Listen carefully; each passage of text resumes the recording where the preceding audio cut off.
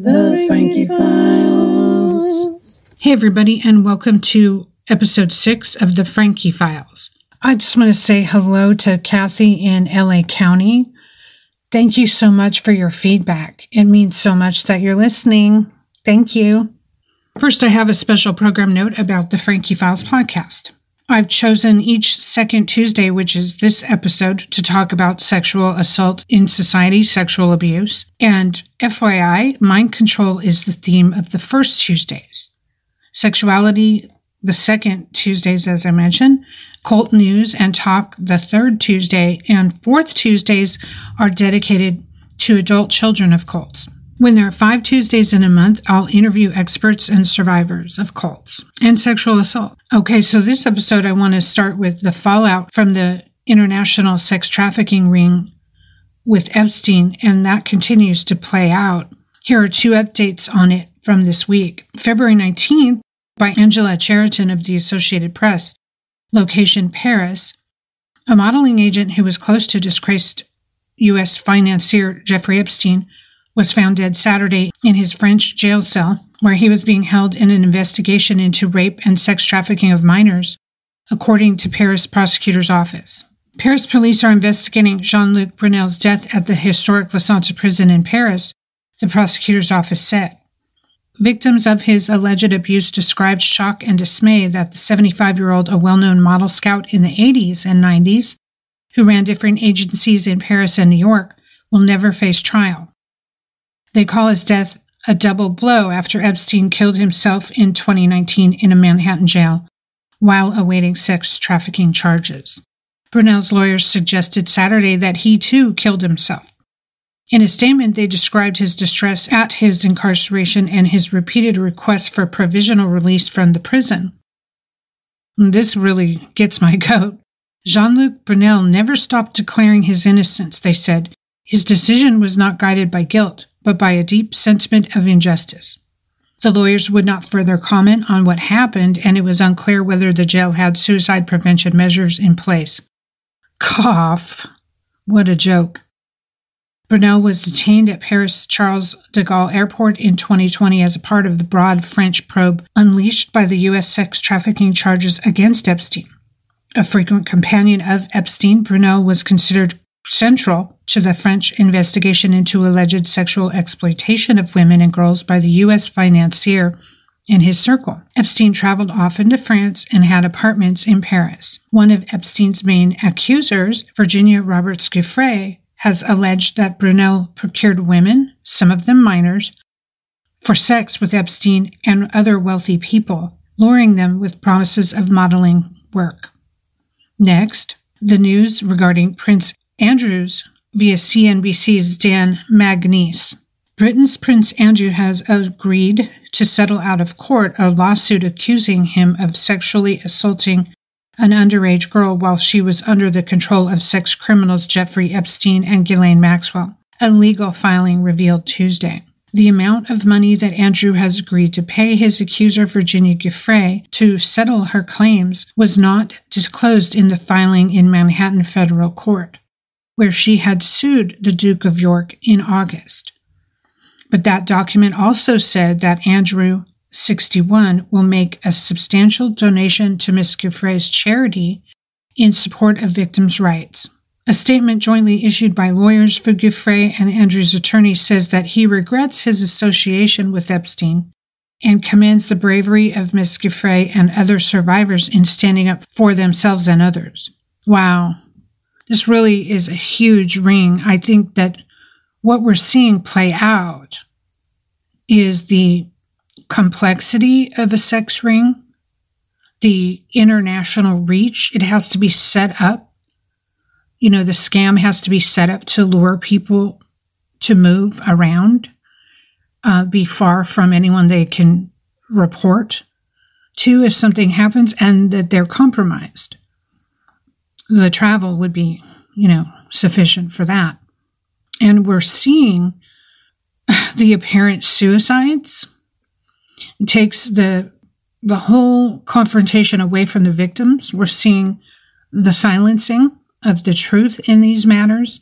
It's really shocking to see the propaganda played out And I think it really opens my eyes as to how sex rings work. I was trafficked myself, and it's taken me many years to really come to grips with that. These things don't just happen. When you're sexually assaulted, and mine went on for years, you were put in place into a compromising position before any of that ever takes place. So when people say, oh, why didn't you run, or why didn't you fight back? The power these people have over a victim is how they get their victims. It's not in an alley somewhere, especially the long-standing abuse. So watching this play out, it's going to go on for a while. It's really shocking. And I think we're seeing how the elite cover for each other. But the main topic I really want to talk about today is a question I had to confront after I got out of the abusive situation way back when, decades ago. Are sexual assault victims allowed to be sexy? Are we allowed to be sexy in society?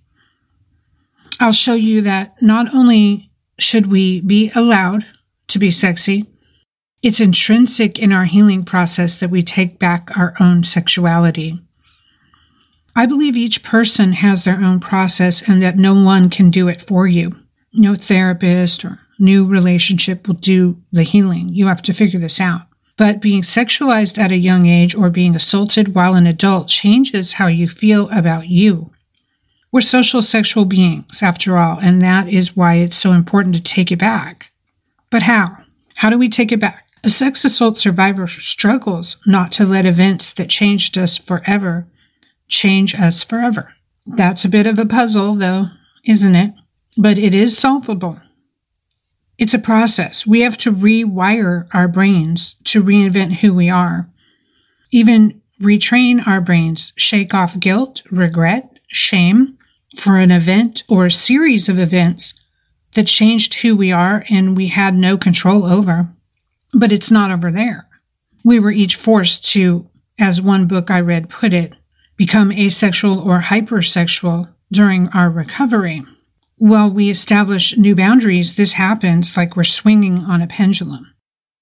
When a predator sexualizes and conditions you sexually against your will, whether it was violent or manipulative in execution, one time or multiple times, it changed your very center of gravity sexually, your point of balance, your balance of yourself. Doing that changes your sense of self, your identity. Is this what they enjoy knowing the most, our predators? I often wonder. We're social sexual beings. I can assure you that your sexual power is not gone. It's not. Are you allowed to be sexy? If we've been victimized, how can you regain that? Can you feel safe while doing that? Can you experience confidence sexually? In short, yes, I've done it. We cannot do this as victims, only as survivors. Let me comment on that. I recently listened to Steve Hassan's podcast, which I recommend, and he has an auspicious author on, one of his guests called Jay Lifton, L-I-F as in father, T-O-N. He states that once you have made the decision to live, you make the transformation from victim to survivor, and you can help others with what he calls your survivor wisdom. Sharing your wisdom will help other survivors and perhaps prevent future victims. That decision to live is the point of transformation. I found that very powerful, the statement, and very true. I recommend Steve Hassan's podcast. For sex assault survivors, this can be simple. Things like taking our bodies back, learning to reclaim your body and health. If you were not allowed to exercise by a controlling predator, as I wasn't, that has an effect on you and your habits and your sense of self and your health. Just taking that back and getting a routine where you exercise daily or 2 to 3 times per week is a part of recovery. It may feel odd, different, or unfamiliar or uncomfortable, because you were conditioned not to do it aggressively. You work, though, to initially get past the emotional discomfort and mental alarms going off because, well, you were told not to do that. You have to set small and realistic goals. Forget everyone else. They do not know what you're going through. Be compassionate with yourself. Allow yourself to go at your own pace. You have time. Time means nothing at all. The Frankie Files.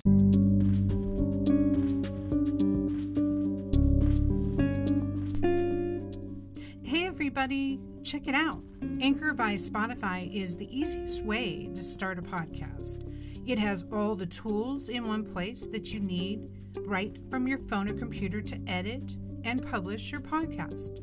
When hosting on Anchor, you can distribute your podcast on listening platforms such as Spotify, Apple, Amazon, and more. It's everything you need to make a podcast, all in one place. And best of all, Anchor is totally free. Download the Anchor app or go to anchor.fm to get started now. I'm using it right along with you. Trying new styles as you reform your identity is important too. Both men and women who are survivors have to go through this. We have to retrain our view of ourselves, reshape it, quite literally.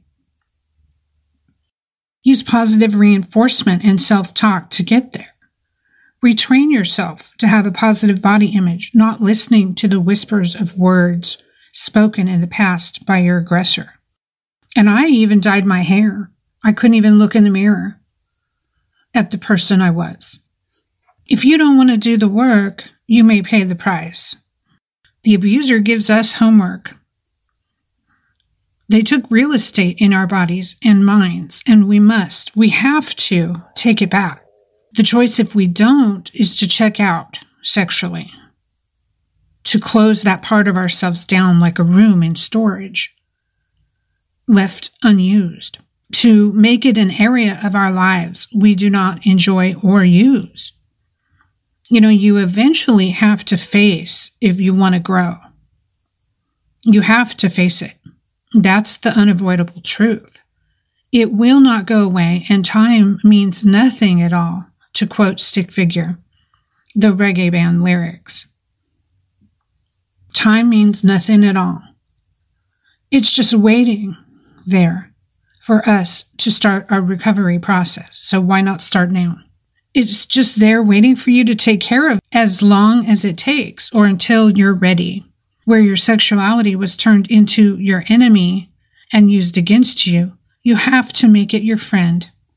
If there's a part of your body or emotions that you refuse to enjoy, they're in effect dying, void of energy, wilting and withering. To deprive ourselves of even feeling sexy or looking what we think of as sexy is to continue a sort of masochistic ritual of abuse on ourselves.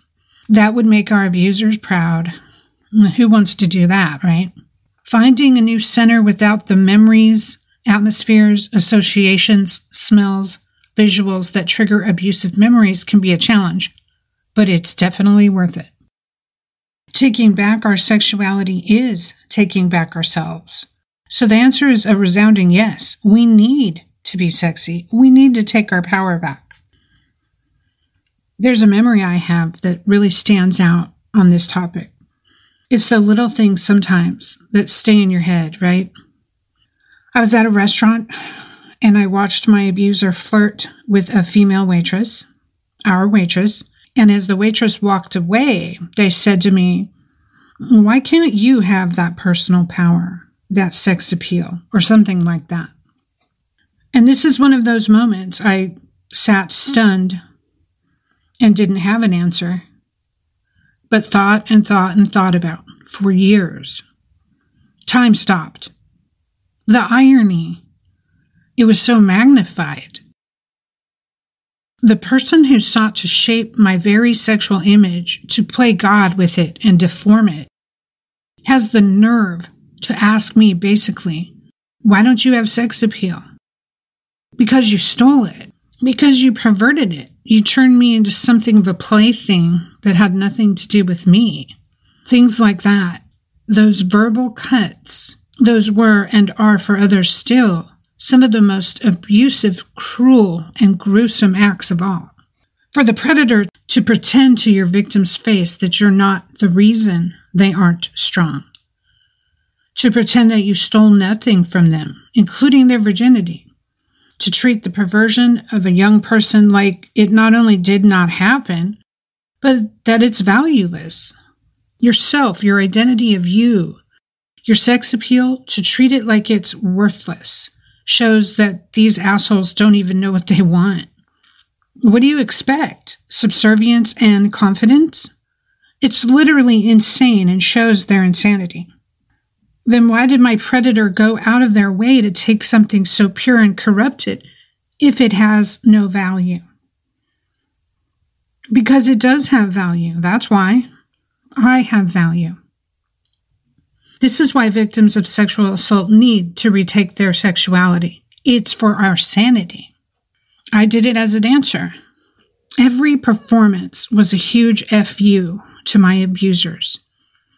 When I was in burlesque, not just ballroom, but when I was in burlesque, and I would do a headstand, I was like, this is my middle finger in the air, like I just don't care.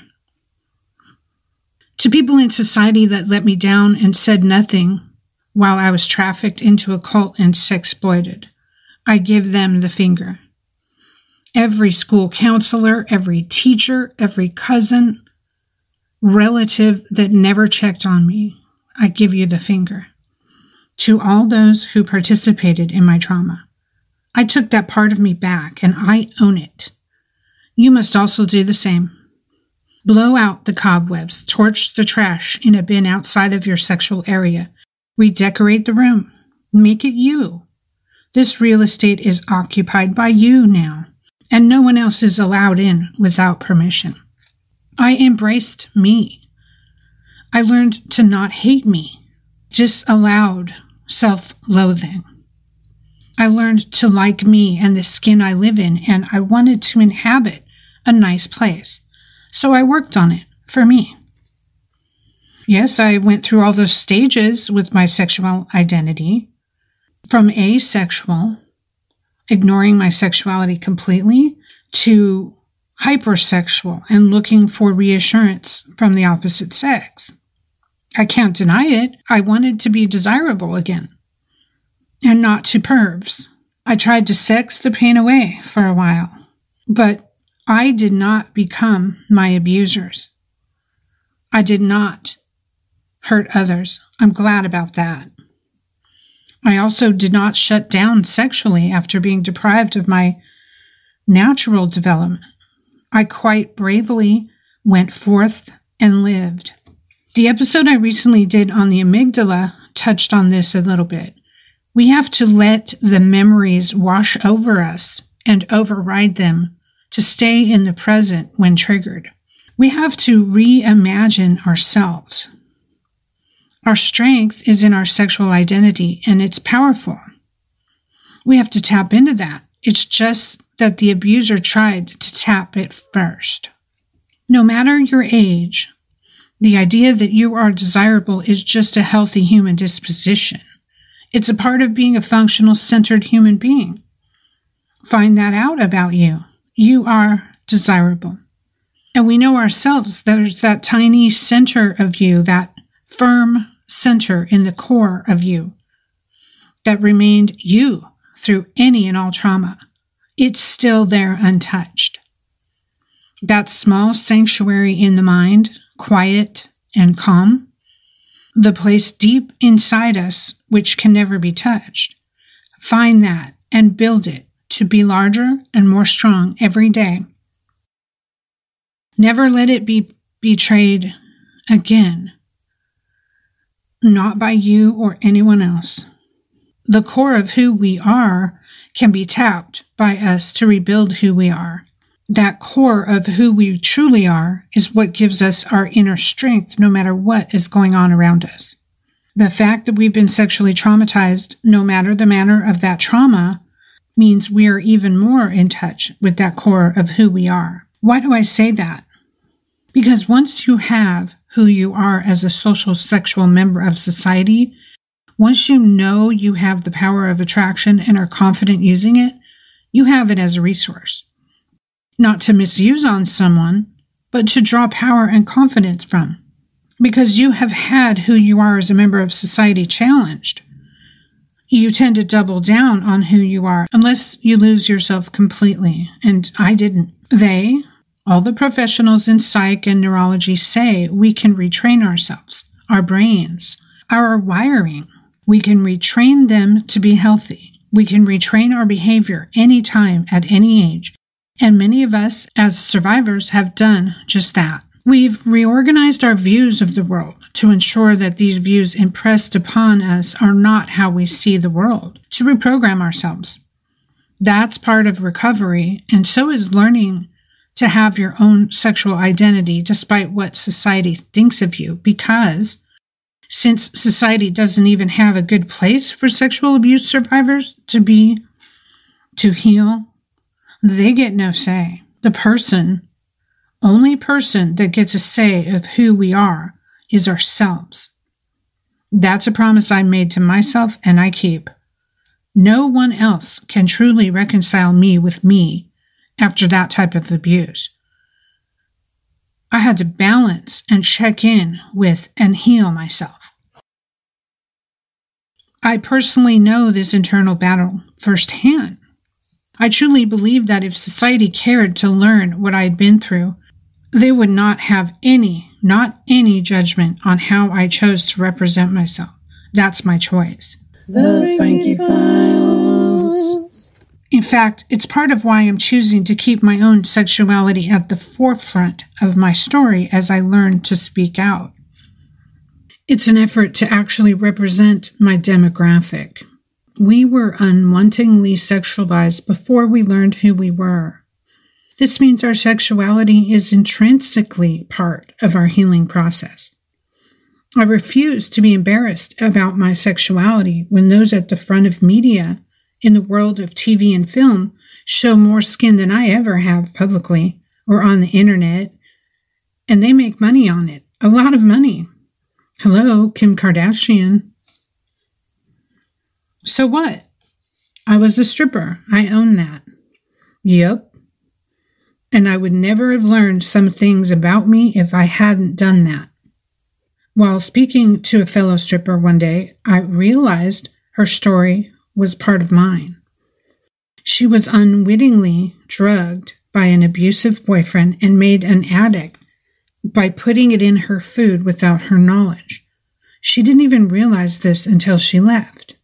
If I hadn't spoken with her, I never would have realized that I too was drugged in my teen and maybe even preteen years by my abusers. I tell this entire story in my book, and it's been a shock to have this memory come up out of nowhere, including fainting and smelling salts. It happened on a regular basis. If I hadn't embraced my sexuality in this way, I may never have encountered this missing piece of my past. The real question is, how can we prevent little girls from having to experience this like we did? Teaching the next generation about how a predator first tricks your mind is the number one issue.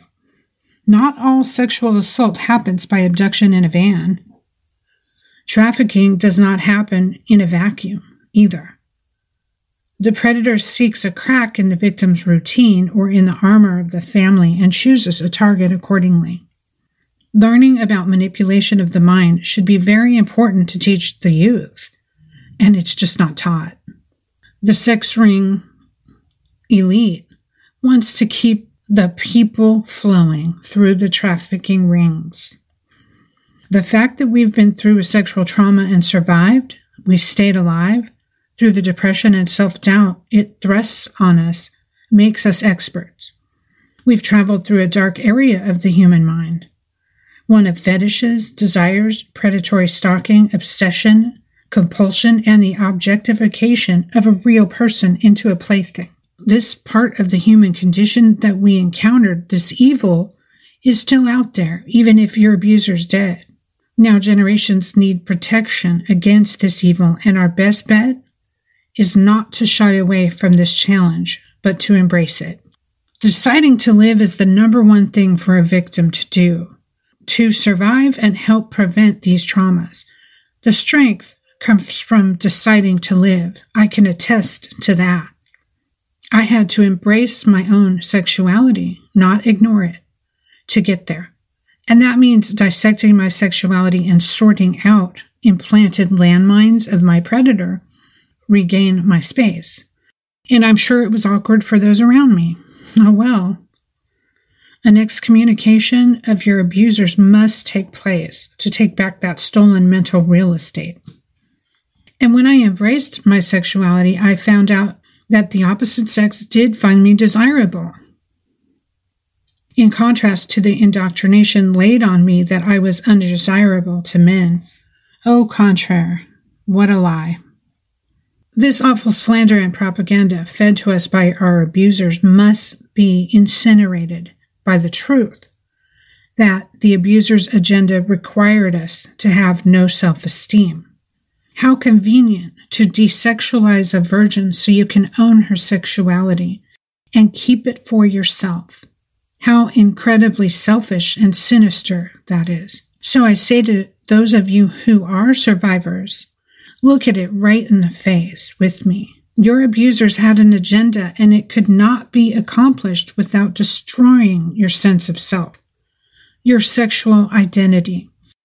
That just proves one thing. The abuser's weak, broken, desperate, and cannot be liked by society for who they are because they are, in fact, an abomination. You are not that.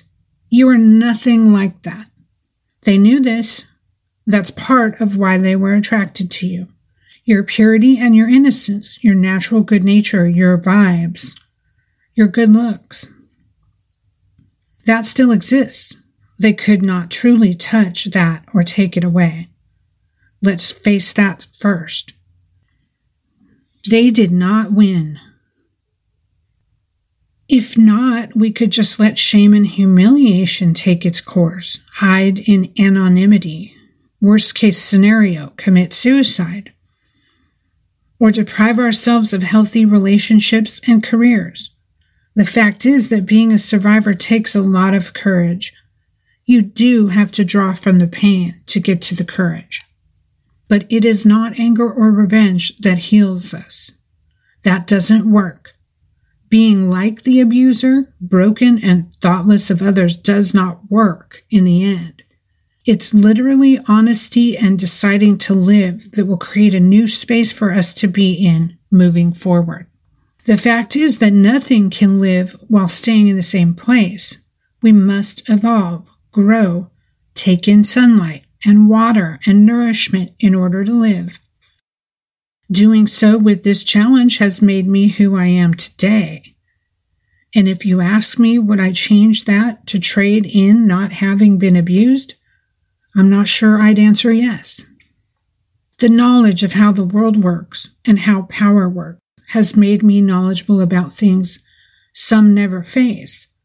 And I now do not believe I would trade that for anything. Coming to grips with all that happened is a process, and facing what society may think about it is the hard part. Because unless you've been humiliated sexually, you could not possibly understand the struggle.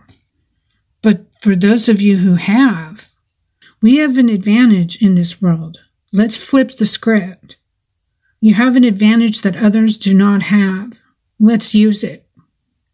Inside knowledge of things that can't always be spoken. A look into the abyss. The truth of the nature of humanity and how to wield our power for good, not evil. This is the true gift that comes out of recovering. It's not just for women. Men have been abused too. They just speak less about it. Ritual abuse, violent abuse, incest, rape are all things that happen on this planet. We cannot change that they happen. We can, however, grow to make knowledge available for future generations that this can be overcome, that nothing makes us worthless. Nothing. They cannot do that, and we do not give them that power. People looking to use sexuality against someone cannot win, despite the idea in their heads that they did win. The simple fact of reclaiming ourselves proves that they did not win. So we not only can be sexy, we need to be. Our very being demands that we embrace ourselves as social sexual beings, and that gives us the center and strength to accomplish anything in this world. I myself am taking inspiration from Monica Lewinsky, who not only was manipulated by a powerful man, but shamed by people in the news who told only part of her story. She and many others are an inspiration for me to get in the game, stay in the game, and live life to its fullest. We have a strength that others may not understand.